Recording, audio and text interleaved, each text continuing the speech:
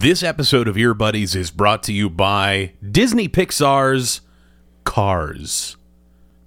On the way to the biggest race of his life, hotshot rookie race car Lightning McQueen gets stranded in a rundown town and learns that winning isn't everything in life. It's Cars!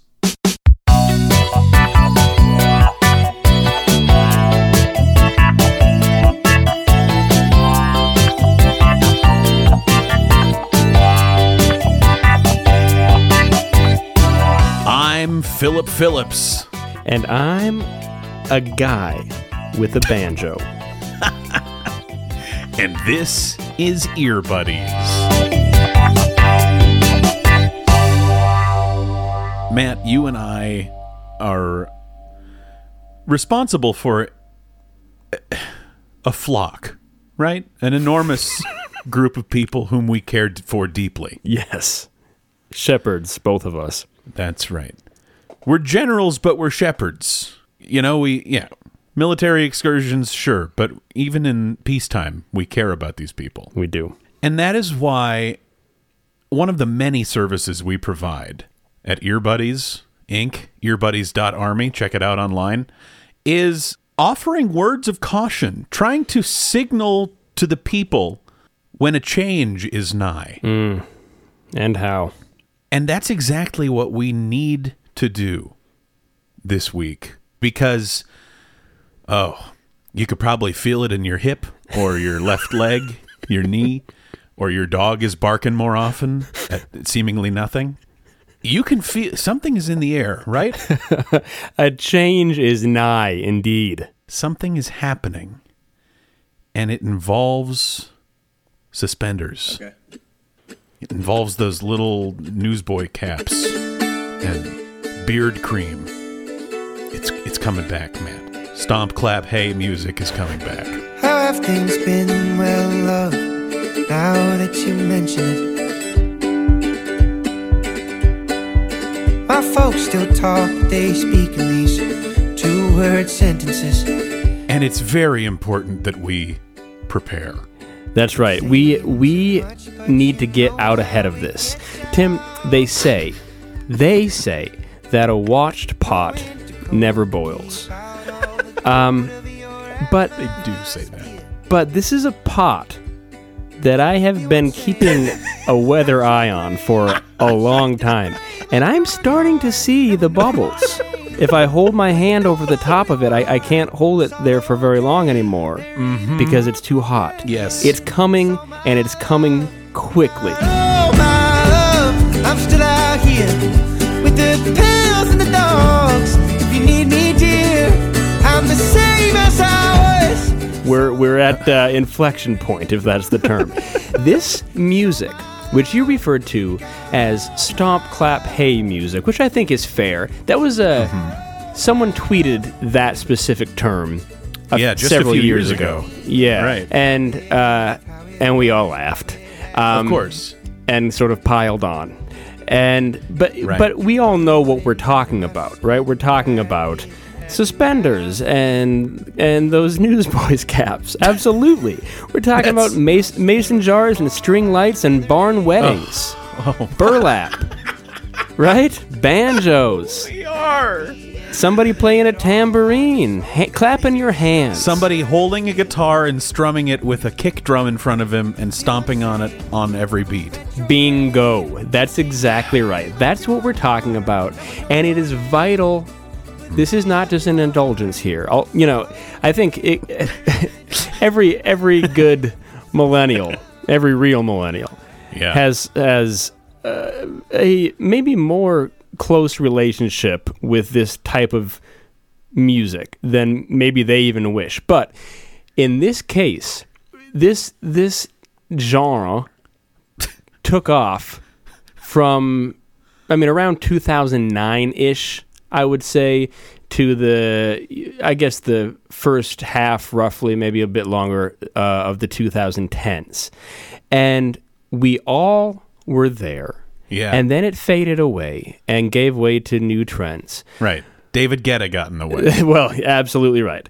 But time is a flat circle.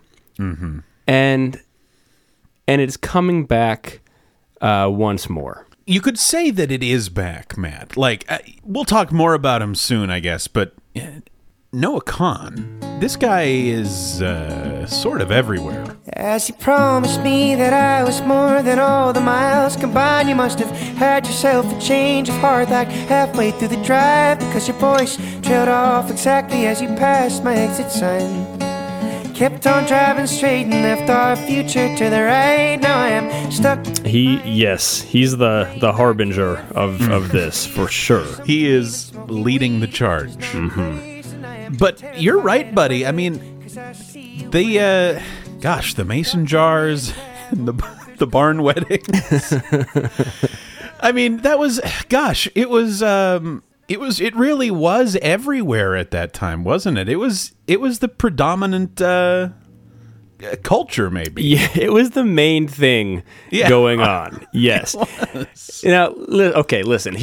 We've got to set the table a bit as always, because Tim, I would ask that you put a kind but firm hand on my shoulder here as I launch into this, because I have many thoughts about this, mostly formed, but not necessarily all in line. So if I start going off the road, you just a gentle tug and a whisper in my ear, and I'll be okay.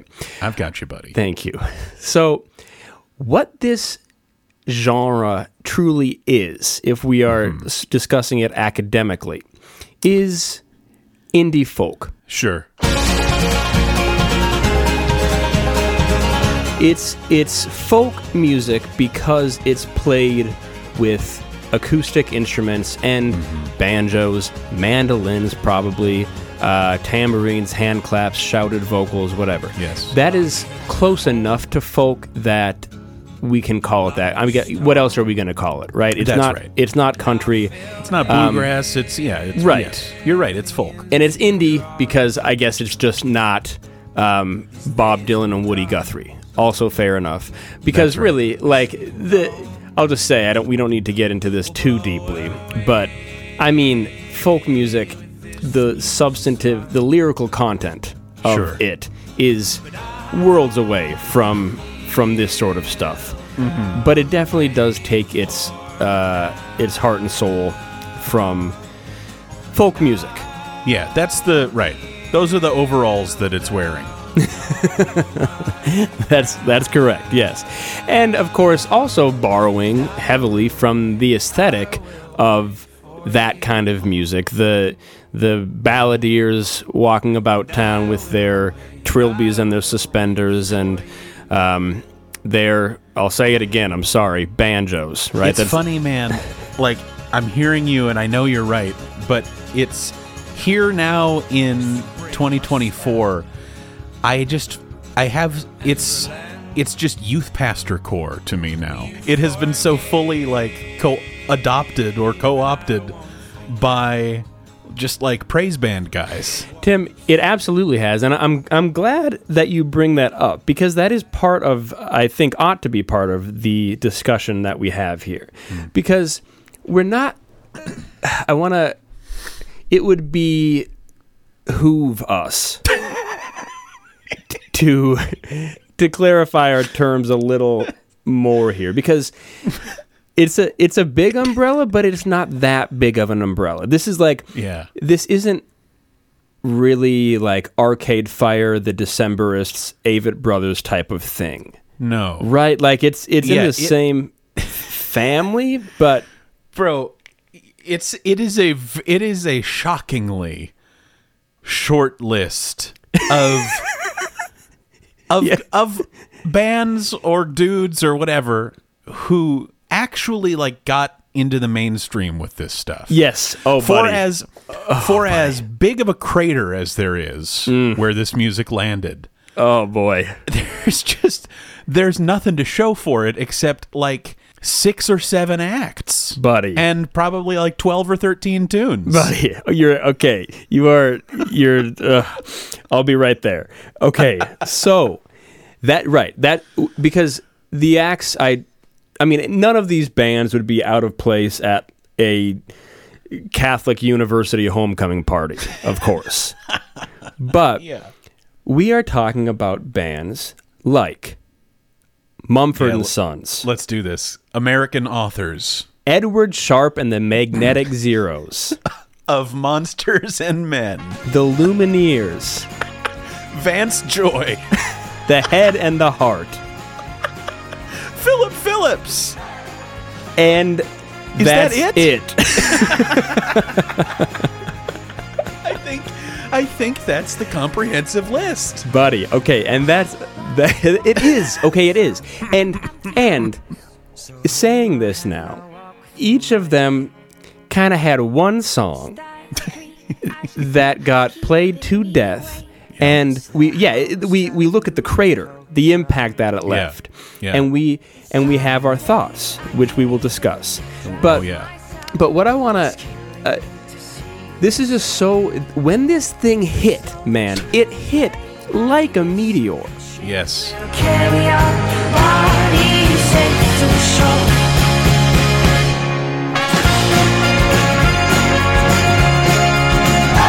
It hit in a way that was, I believed at the time and still believe, unprecedented.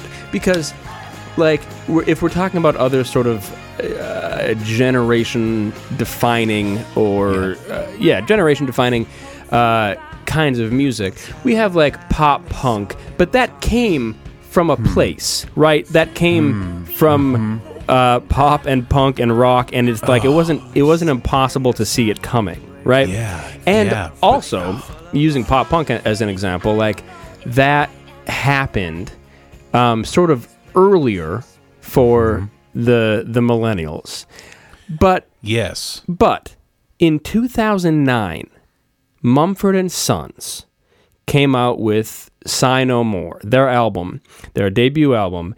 Little Lion Man. Weep for yourself, young man. You'll never be what is in your heart. Exactly. That's the one I was talking about. Little Lion Man. The Cave. I remember where I was. Truly. I was in the southeast corner of my high school gymnasium when someone told me, have you heard Mumford & Sons yet? You've got to hear Mumford & Sons. Someone whom I really respected as far as like musical taste went. I said, okay, yeah, I do need to hear this stuff. And it, there was before that, and then there was after that in my life. Weep for yourself, my man. You'll never be what is in your heart. Weep, little lion man. You're not as brave as you were at the start. It was enormous. It was like, it's easy, and again, I also want to get to this, but it's easy now, with the benefit of time and age, to dismiss this as a fluke or a little dalliance that we had. But no, let us remember that this was the main thing that existed, right? Yeah. Because after Mumford, we have Edward Sharpe and the Magnetic Zeros. They come out with their song Home that was everywhere. Yes. The Lumineers in 2012 came out with their album, and we have, what is it, Ho Hey or Hey Ho? I forget the order. Ho Hey. Yeah, You're Ho right. Hey. Yep. A classic. Stomp, clap, absolutely, and hey. I've been trying to do it right. I've been living a lonely life. I've been sleeping here instead. I've been sleeping in my bed. Gosh, I mean, I know. Like, I think we would have to give the trophy to Mumford & Sons for like most commercial success, and maybe like the, sort of the original harbinger of this style of music. Yes. But is there a song that more like succinctly distills sort of the stereotype of what this music is than Ho Hey by the Lumineers? It's just, I mean, that's the one. It's too much. It's down to the name of the damn song. It's just too much. And like, to further drive my point home here, a long time ago, Tim, we talked about American Idol. And And we had a lot of incredible thoughts and insights, of course. But what I need to just say here, and what I need everyone to remember, is that Philip Phillips won American Idol in 2012. Now, that year matters quite a bit. Yeah. And everyone gets what they call a coronation song. That's right. In American, or at least they used to. Who knows what they're doing now? It's the Wild West at this point. And his was also, fascinatingly, called Home. The biggest, the best-selling song in American Idol history. Wow, is that true? It is. In 2012. And before you... Now, just wait a minute, Tim, because I know you've got that needle ready to drop. I do. Okay. His debut album was also released in 2012. Home was the lead single. And then, if you remember, another song called Gone, Gone, Gone. Of course. And now, if you remember, there was another famous indie folk band called One Direction. Well, wait a minute. Hold on. Yeah. Slow down. Now, okay. Do you remember what they released in 2013? Wait. A little tune called Story of My Life. No. And Tim, what I'd like you to do, if you would, is play the intro, the first few seconds of Home by Philip Phillips, Gone, Gone, Gone by Philip Phillips, and Story of My Life by One Direction. I love when you step up to the DJ table here, buddy. You got it. Coming right up.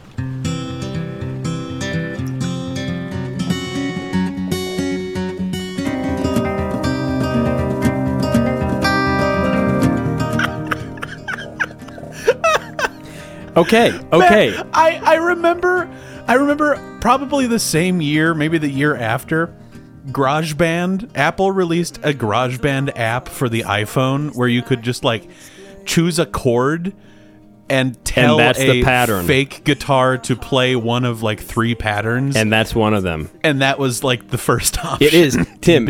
Yes. That is a preset on it literally is. Yeah, like I have that. I could play that for you now on my computer. So anyway, that ought to set the table, but good. Gosh. Right? That's where we are. That's what we're dealing with as a culture. But I'll say it again, as a generation. Yes. During those years, which were formative in the sense that we were all 17 to 26. Yes. That is a great age to be listening to music, I would say. Right? Absolutely. Like, and go ahead. Well, let me just thank you for setting this glorious feast at the table. Because what you've done here, Matt, is you have made it essentially undeniable that the way generally I'm speaking about we millennials, the way that we think about indie folk, stomp, clap, hey music today versus the way we experienced it, the way we lived it at the time, and the way we felt at that time, there is a disturbing gulf between the two, and I think we must address it. Yes. I mean, I'm sure that's what you were building to. That's the entree here, right? Yes, well, and it is, absolutely. But you are exactly right, and that is very important to say, and a great lead-in, because we need to... Look, this is, as you said, Tim, this ought to function as a sort of gentle... I don't want to say warning, but a cautionary hand against your chest as we move forward. Yeah. Because we were all listening to this, and it really was. I'll say this too. It really was whether we liked it or not. Because Tim, I think this is important for kind of how it came to be and how it blew up. I'm not going to put you on the spot and ask for your theories. I'll just tell you what happened. Car commercials. Oh, bro, and insurance commercials. And every commercial. Here's... Go ahead. Well, no, just to say that Philip Phillips, God bless him. I mean, he must be living large at this moment, because I think it's time to Home, pursue our was it dreams. Home? Yeah, that's the one you're thinking of.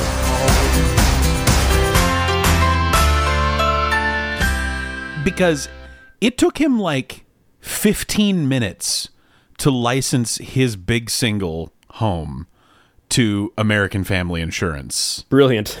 It was brilliant, and it was everywhere. I mean, yes, maybe that was the shift. We realized that we were just being sold cars Well, look, with this stuff. I mean, I am inclined to agree as usual. But yeah, like this is some inside baseball coming from a real musician. Good. Great. Tim, do you know when we're talking about music, do you know what a sync is? I do, but I want you to explain it to the Army. Okay, it's very important for our understanding of indie folk, I guess, and what it was and what it is. A sync is basically getting a song placed on some sort of commercial or TV show or film, right? Sure. It's a big deal if an artist can get something like this, because the company licenses this song and they pay you, I mean, depending on the size of the company, they will pay you a whole wagon load of cash to do this. And yes, like that Home, the Philip Phillips song, was ubiquitous. It felt like it was everywhere. And then a lot of other songs that were a lot like this also felt like they were everywhere, because here's what's important. This kind of music, this uplifting, rousing, exciting, sing-alongable, memorable music is exactly what advertisers and companies want for their ads. I feel like you just read me adjectives from requests from advertisers. Well, listen, Tim, I'm seeking, uplifting, sing-alongable, etc. Yes. Tim, I will reveal a bit more about my own life. I get briefs like those. I know the terms because they're in my email inbox right now. People look for this stuff. They wherever they can find it. If it's four on the floor, driving beat, uplifting chorus, right? That gets people excited. You're not going to sell a Toyota if you're playing one of Billie Eilish's album tracks. No, that's right. Right? That's right. It puts you in the mood to shop. I mean, it does. And I will just lampshade this. I think that is part of what soured our memory of it. But like this, I think you're right. I know. So another tune, Tim, that I'll mention is Best Day of My Life by American Authors. Yep.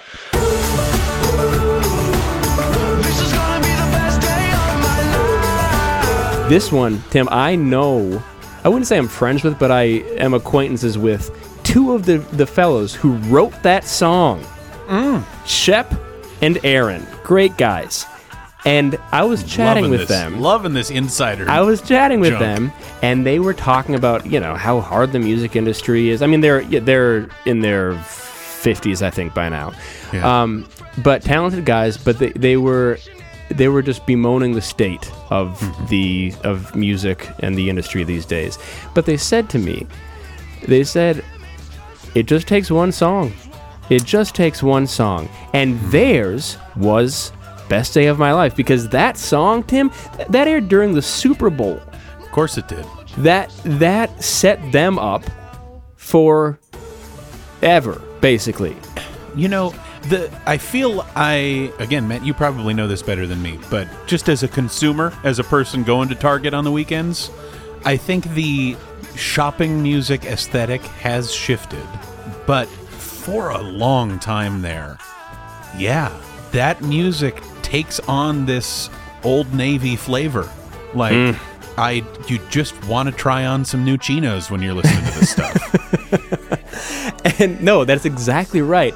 I'm going to posit that I don't think that is the music's fault. Well, right. No, it's not. That's the association that was built around it. Yeah, and I think I don't know the timeline, man, but whether it was Home by Philip Phillips or something a little earlier or whatever, just the vibe that was created. Matt, listen. Hey, I'll pull back the curtain too. I work in marketing. The undeniable vibe of hearing that guitar and those hand claps and foot stomps and stuff while you're being sold a product. I think it was kind of new when they did it with Philip Phillips. It was. And I think it was so damn successful that everybody jumped on that train and totally co-opted the sound of indie folk. And so, yeah, it's not the music's fault. I guess it is. Ask Don Draper whose fault it is. I don't know. It works though. Yes, it worked really well for a while. But Tim, now we are here. Mm-hmm. Now that particular fad has gone by the wayside. We wrung it dry. That's right. And now we're all in our late 20s to mid 30s. Yeah. And we look back on that, it seems with disgust. Yes. Okay. Yes, with deep hatred. Let's talk. Let's figure this out. Okay. Well, I do think you answered it to some extent. Like I think it became cringe essentially when it was picked up by the ad men, right? Yes. I don't think that's the whole story. I agree. I want to look at that tweet again, Matt, from 2021, when someone very sharply posted a picture of a guy in his suspenders with his well-groomed beard, just looking so much like Marcus Mumford did in the Sigh No More era. And they said, hey, everybody remember this sort of music? Man, that sucked. Like, it was sort of an own that everybody could get on board with. Yes. And not to say that Twitter defines, all of human discourse or anything, but I kind of think that energy got a little bit of an electric jolt from that tweet and things like it. Yes. Where we all had permission now to look back at that and kind of and mock it, to view it as like, gosh, I can't believe we ever thought this was cool.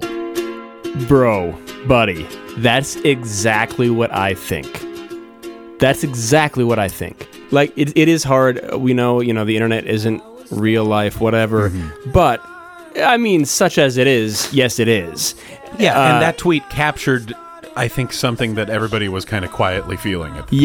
Yes, and we, I'm going to say we, as a generation, needed permission to look back on that and decide that we were cooler than it. Yes, exactly, because of course we are now. And what could we have ever seen in that? And it's like when your mom goes through her old photo albums and it's like, oh, I can't believe my hair was that big. I can't believe people were dressing like this, right? So that happens kind of all the time. Yeah. Time passes, right? Okay, but Matt. Yes. When we described this episode as a warning, as a cautionary tale, listen, everybody. We are not warning, and I think I speak for you, Matt, but I don't think that you and I are warning that this cringe music is coming back. I am warning you all not to tilt yourself too far in this direction. Do not let yourself become an anti-folk reactionary. Bingo. When Noah Kahan blows up even bigger than he has. Bingo. Don't let this happen to yourself. Tim, we are singing the same heart song right now, buddy. That's exactly what the warning is, right? We are not, like, this is not a Too Cool podcast, of course, No. where we're going to say, wow, well, batten down the hatches because someone's going to invite you to a Twilight, the movie themed wedding, right? Like maybe, hopefully, that'd be fun. Yeah, it would. But no, this is not about. It's more about you. It's That's more right. about us than it is the tunes here, because the tunes are a catalyst. Yes. And they always have been, always will be, in every possible way for every generation. But where we are now, because Tim, I am going to go so far as to say that the defining sound of the millennial generation is indie folk. You're right, and yes, you should say it. Absolutely. Yes, more so than pop punk, more so than Katy Perry, Kesha, Sugar Pop, like this. Sure. And again, like this is, I'm not even saying this was all to our taste back then, although it was to a lot of ours. I'm saying we were sold this constantly. It was the soundtrack, like it or not, to our lives. And now there is, I think, a real danger in reacting too strongly against what is to come.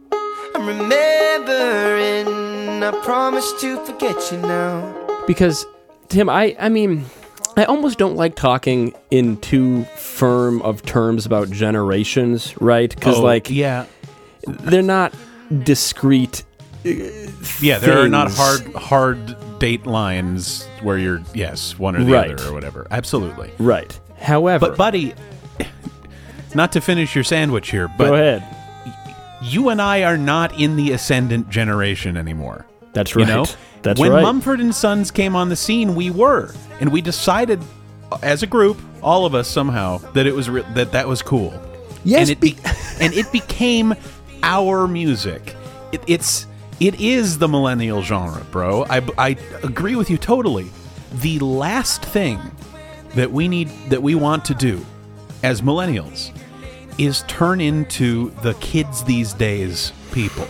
Oh, let us not do that. That's please, buddy. Yes, that's the danger, and that's the danger of every generation. But like, we are skirting dangerously close to knowing, to consciously and publicly being aware of our fading youth and our fading glory days, right? Yeah, like, it's a sensitive time. Absolutely. Yes, it very much is. But we are there. I'm sorry to say it, but now that's where we are. And I'll also say here, while we're talking about millennials, generations have different characteristics, sort of, right? Like, you know what I mean? Yeah, sure. Broadly Millennials, speaking, yes. Right. Millennials, I'm going to say themselves because I'm not in this. Millennials hate themselves. Listen here. They hate themselves, and they're very content with and proud of hating themselves. That's almost a defining characteristic, even if it's not real. Buddy. And it's often not. It's with the rise of social media. It's performative, often. Self-deprecating. Absolutely self-deprecating. Ironic. Yes, exactly. And so when we look back at something that we used to think was great, it's very, very easy for us to simply shoot our past selves right in the head and say, like, you know, you look back and it's so, there's no qualms at all about doing that, because it's we've been sort of publicly hating ourselves for a very long time. This is easy. It's easy, and we do it under the guise of it. Look at how enlightened we are. Look at how aware of ourselves we are. Yes. Right? And that's where, the pride comes in. But what I don't want to take this too far, buddy. But my concern in seeing this and kind of seeing how it looks like it's going to play out if we're not careful, if we don't heed our warning here, is we're going to look like we're finally reckoning with our mortality, right? Like we're finally scared of aging. Buddy, a couple weeks ago, absolutely. A couple weeks ago on Twitter, one of the trends, was from a prompt that, interestingly, came from Instagram. Okay, and sure. this prompt was as simple as, show us a picture of yourself when you were 21. And every 35-year-old on Twitter, and probably Instagram, I don't know, shared a picture of themselves when they were 21 in the halcyon days. Yes. That's how soon hath time, the subtle thief of youth, stolen on his wing my 23 year. That's from John Milton. How soon hath time? He has stolen on his wing our youth. We are aware of this, at least subconsciously, clearly. Yeah. And we are. And like you said, Tim, we are not the ascendant generation. Every generation must reckon with this harsh reality. Now's the time. Like, we have to. My guiding hand on your shoulder slipped off a while ago, Matt, so just let her rip. Just let me cook. No, I mean, that's basically, that's where I land on this, right? And all to set us up here for, I guess, the warning. Yeah, it's one of our first big tests, I think, coming up. Yeah.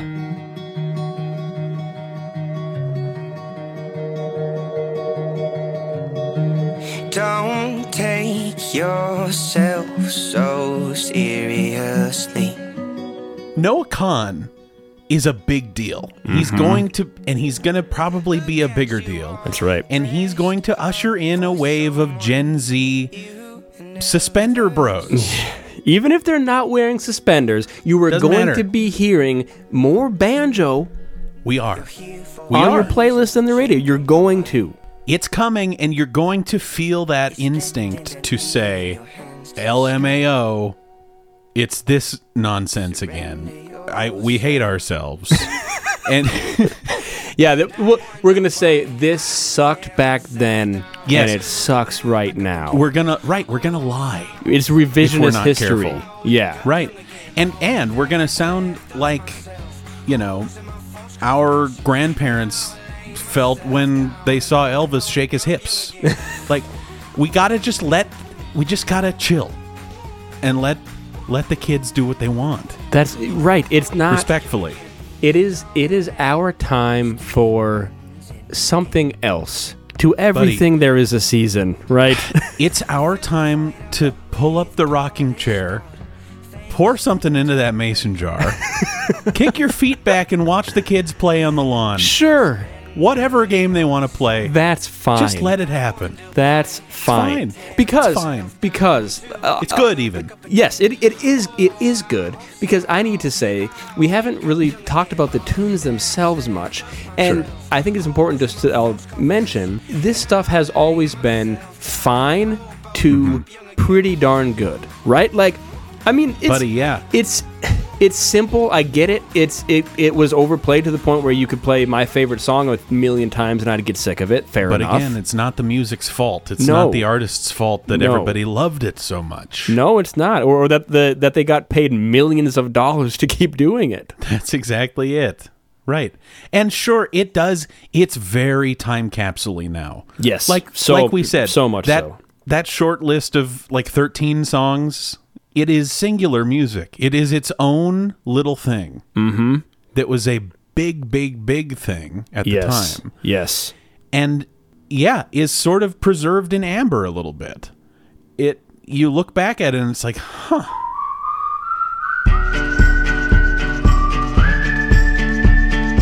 This is what we were doing at that time. Yes, and it was fine to have done it then. Mm-hmm. And if your tastes have changed as you've matured, that's fine. But like, I look back at this, Tim, and I listen to, the tunes we're talking about, and I'm like, pretty good. I see why I liked it. Yeah. You know? Yeah. Let's not lie to ourselves. Let's be adults about all of this. Yes. It's good that Noah Kahan is doing what he's doing. Mm-hmm. He's a solid tunesmith, and he's very savvy. He's getting Post Malone and Sam Fender and people all over his stuff. He's got my girl Lizzie McAlpine on. That's right, bro. He's a smooth operator. He's a sharp operator. Let him do that. That's right. This isn't for us. You can enjoy it if you like to. That's great. But it's probably best if you just ignore it. Yeah, if you need to ignore it, ignore it. Don't sound off on it because, frankly, Tim, you and I have said everything that needs to be said. That's it. About this. Thank you. Thank you for preparing us for the challenge that lies ahead. Together, I believe we can triumph. Ear Buddies will continue in a moment.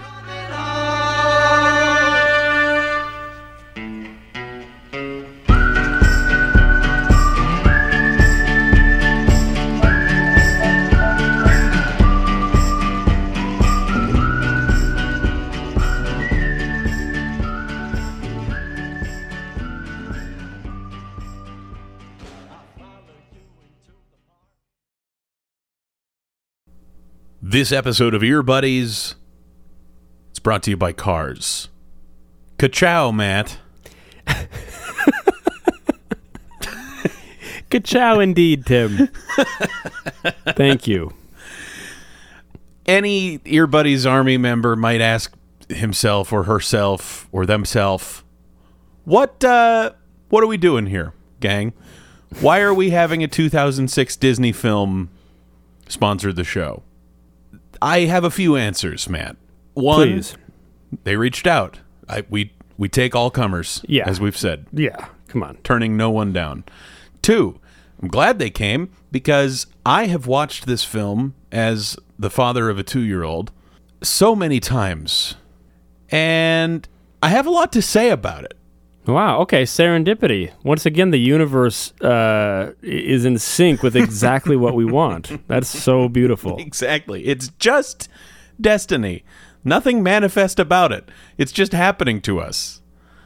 And, Matt, as I said, ka-chow. Let me also add get her done. Listen, everybody. Pull up a chair.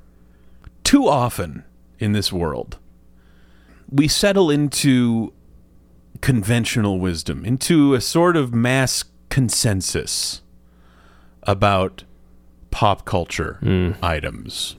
And you know, as well as anyone, how we as the adult millennial public view the film Cars.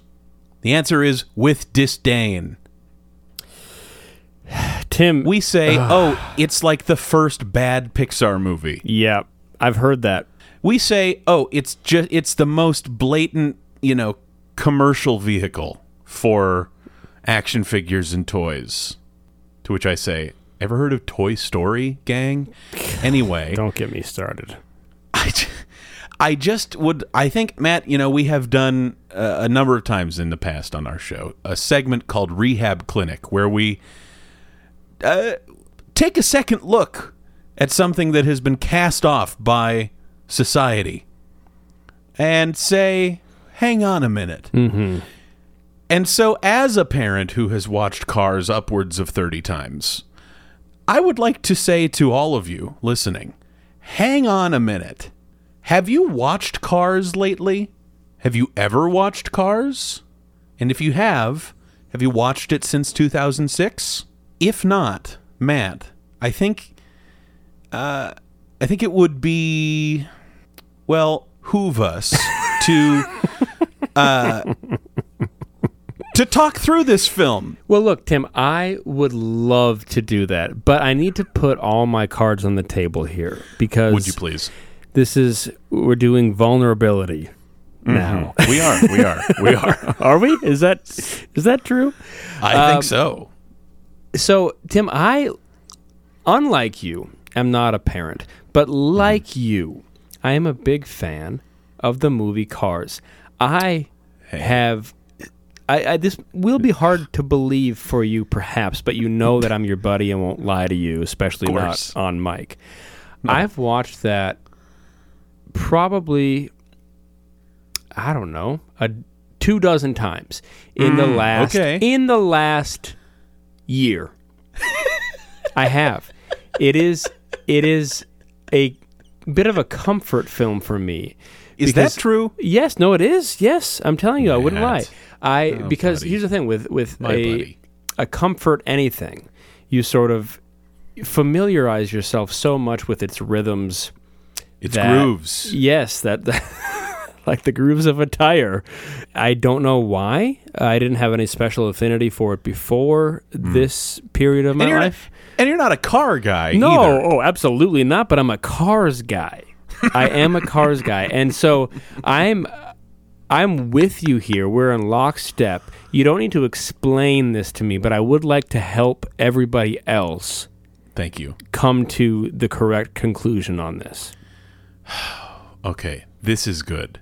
Let's set the table for everybody. Let's refresh you if you had forgotten. Owen Wilson stars as Lightning McQueen, the race car, the hot rod, the gorgeous red vehicle, the hotshot rookie who has taken the Piston Cup circuit by storm.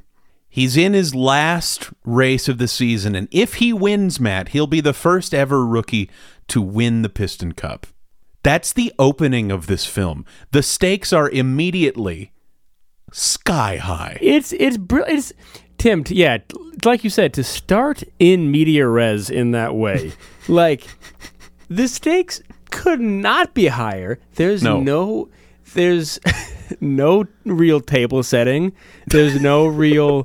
It's just like in the action, bang. Yeah. There you go. Off he goes. There's Sheryl Crow playing in the soundtrack. It's like a needle drop of like a song that maybe was written for the film.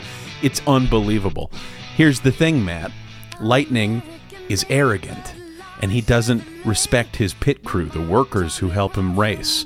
He decides he doesn't need to go into the pit stop like everybody else. He blows 2 tires on the last lap, and it's a dead heat tie between Strip Weathers, Chick Hicks, and Lightning McQueen, meaning they have to do a 3-way race-off, one more race, just the 3 of them, in a week in California across the country. Unprecedented.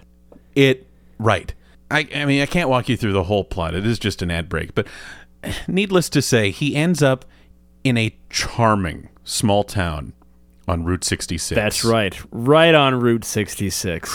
Radiator Springs, where he meets a bunch of goofball cars, including, of course, Mater, played by Larry the Cable Guy. A star turn by Larry. By Mr. Cable Guy. By far, yes. He falls in love with a car named Sally, a Porsche. He meets Tony Shalhoub as a hilarious Italian little Fiat. Cheech is there. George Carlin is there. It's a riotous cast. It's a tour de force. It is. And what happens, Matt?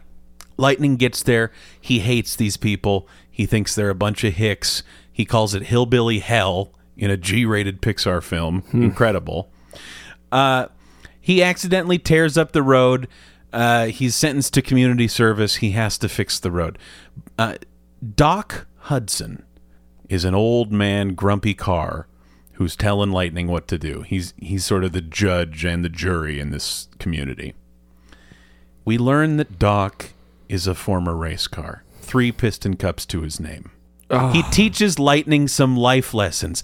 Lightning goes on a just around the river bend sort of paint with all the colors of the wind road trip with Sally and discovers the beauty of America.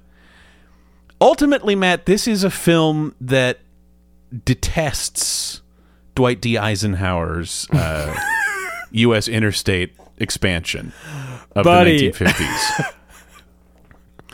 Because what happened? Because they built the interstate, everybody bypassed Radiator Springs, and it's a ghost town now. Mm-hmm. I mean, it's an anti-capitalist screed, essentially. It's saying it's time to reject modernity, reject this corner cutting that we all try to do in order to save time, which of course is money. I mean, what a message.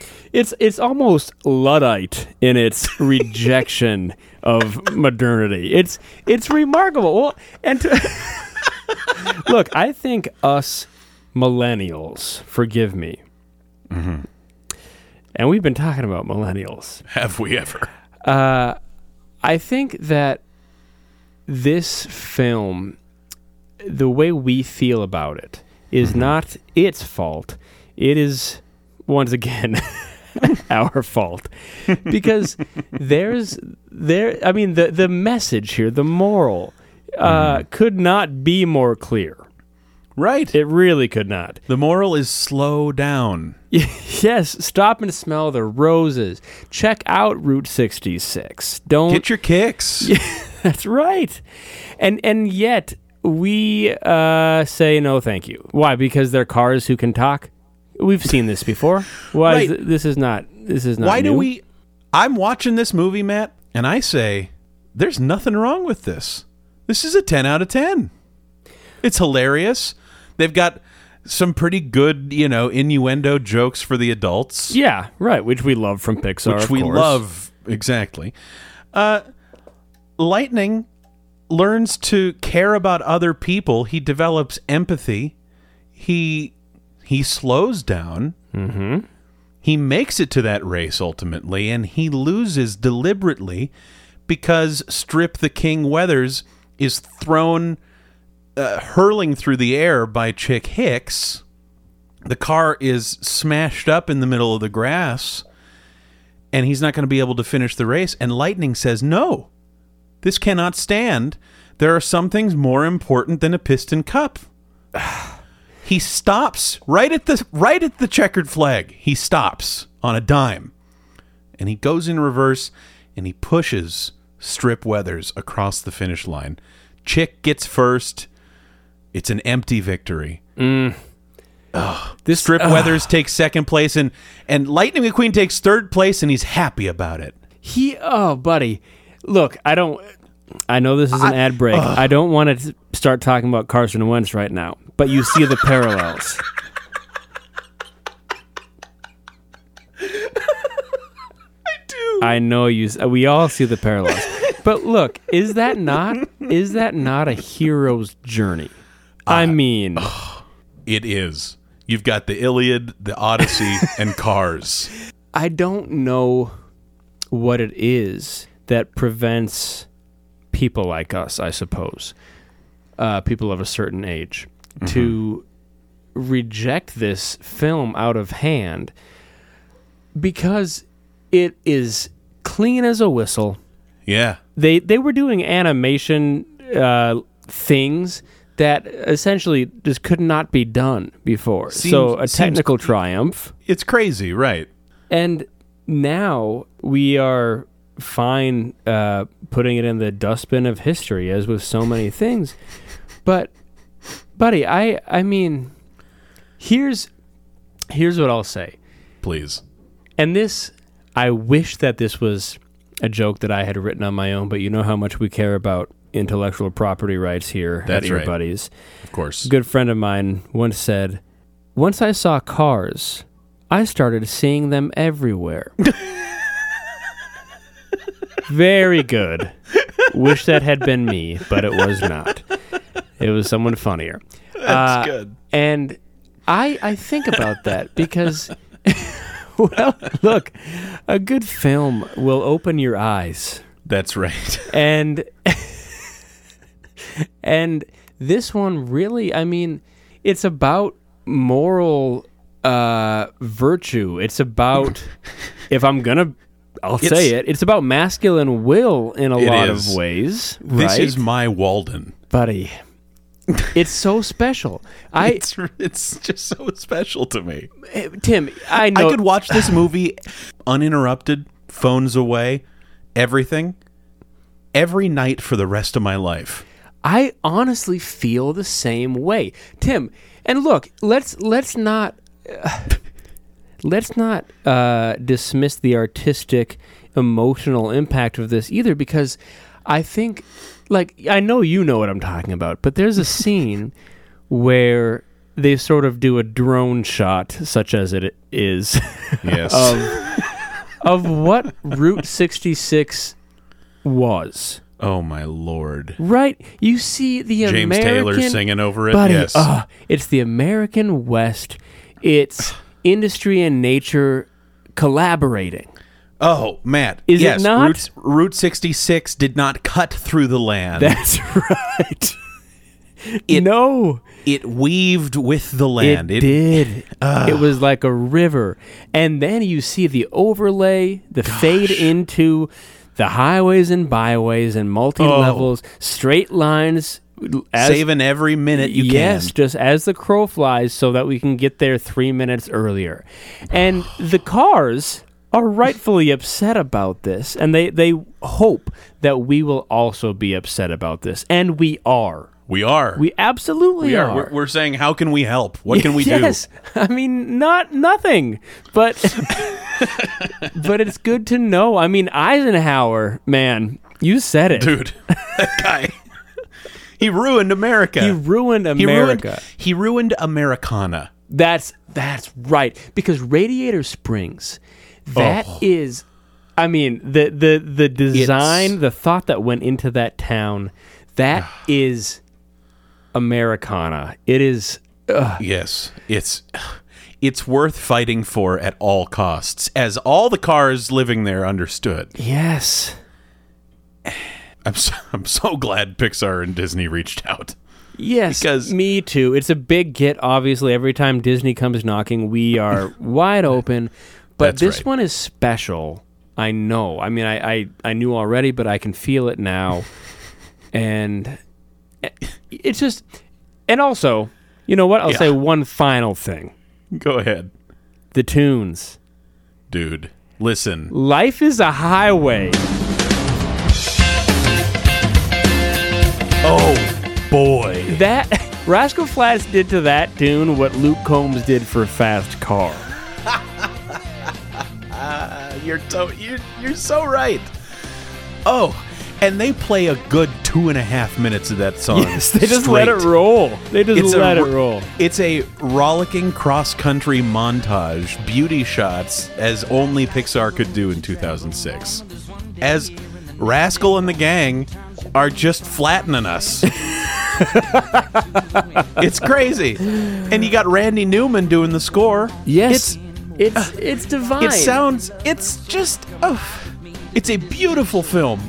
Yes, it is, and it what it needs to do is inspire all of us to remember, okay, I'll do it, to remember who we are, to remember where we come from, to remember our dreams, to remember that getting to the finish line first, that's not... It's not the point. No, it's not going to make you happy. Stop and smell the roses. That's right. Take a long, winding drive.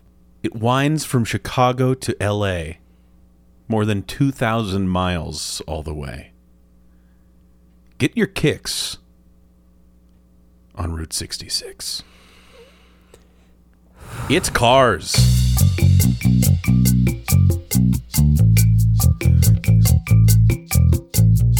Welcome back to Ear Buddies.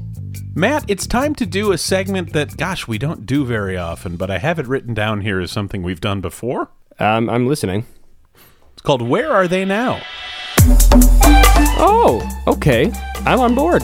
I'm game. It's a segment, I guess, in which we check in on somebody from back then and see how they're doing right now. And who better to revisit Matt in this very passionate episode that we've had than Marcus Mumford, the banjo man. I don't think he even plays the banjo. Well, sure, but you know what I mean. But I he's know sort what of you mean. Spiritually, he's the banjo man. He's the guy to blame, sort of. Yes. Right. He had the vision, you know? And he brought indie folk to all of us. He's the reason that everybody heard that Philip Phillips song when they were shopping at Macy's or whatever. So, Marcus Mumford, Matt, he's had sort of a shocking, you know, you would think, and you wouldn't be surprised, I guess, to learn that a guy like Marcus, after that sort of like, well, like we said, you know, this huge impact, this deep crater that he essentially created in the earth, that would be it for him, right? Like, that's the only trick up his sleeve, and off he goes into insignificance, right? Yes.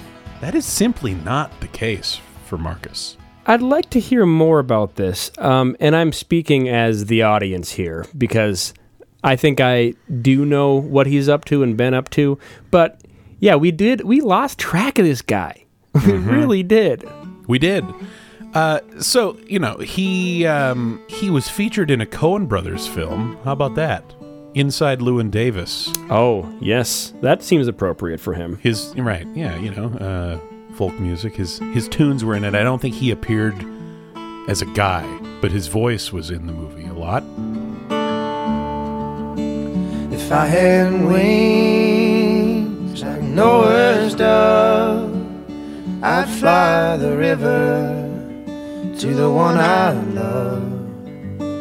Oh, fare thee well, my honey, fare thee well. You know, Mumford & Sons had, you know, 1.5 albums that everybody really cared about, but they kept doing it. They released their third album, Wilder Mind, in 2015, and heck, a fourth album in 2018. Called Delta. But he some other sort of surprising things about Marcus. Do you know that in 2012 he married Carey Mulligan? I did know that. Yeah, it just goes to show. Doesn't it? Matt, isn't Carey Mulligan beautiful? She is. You don't have to answer. No, she really is. He released a self-titled album in 2022. But probably my favorite appearance of Marcus over in the post Mumford & Sons era has to be when I flipped on Ted Lasso. and I heard that theme song, and I heard, yeah!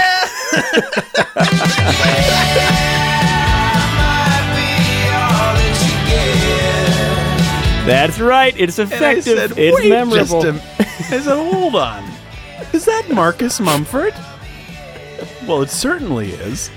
And wouldn't you know it, he composed the whole score for that show. I think he did a fine job. Don't you? I do, actually. It's good. Thought it was good. Yeah. It's no Johnny Greenwood or Trent Reznor, but it's pretty good. I don't know how I don't know, you know, the TikTok of how that shook out, how he ended up getting a television scoring deal. But he made the most of it. He certainly featured himself in a very nice way in that opening theme song. You know, when you got a voice like that everybody knows, what do you do? You flaunt it. Kick it off. Just own it. Yeah. Let her rip, bro. So all of this to say, Marcus is doing great. Where is Marcus Mumford now? Wherever he wants to be, I'm sure. Yeah, he's got a beautiful wife. He's got kids probably at his age. Sure. Why would you not? You know. 3 children. Great, a family man to top it all off. That's right. Not bad for a 37-year-old from Yorba Linda, California. He's from California? Yeah, buddy. Where does that accent come from? All I'm telling you is what I'm seeing here. He was born in Yorba Linda, California. We don't have time. He's a dual citizen. All okay. Right? Gosh, he's a lot like Ted Lasso in that way. That's very funny. Oh, they moved back to the UK when he was 6 months old. That makes a lot more sense. Thank God I read that. Okay. Thank you. Thank God you shared it with everyone else, because I was just going to leave it there. Oh, boy. All right. Talk to you later, buddy. Talk to you later, buddy. Yeah!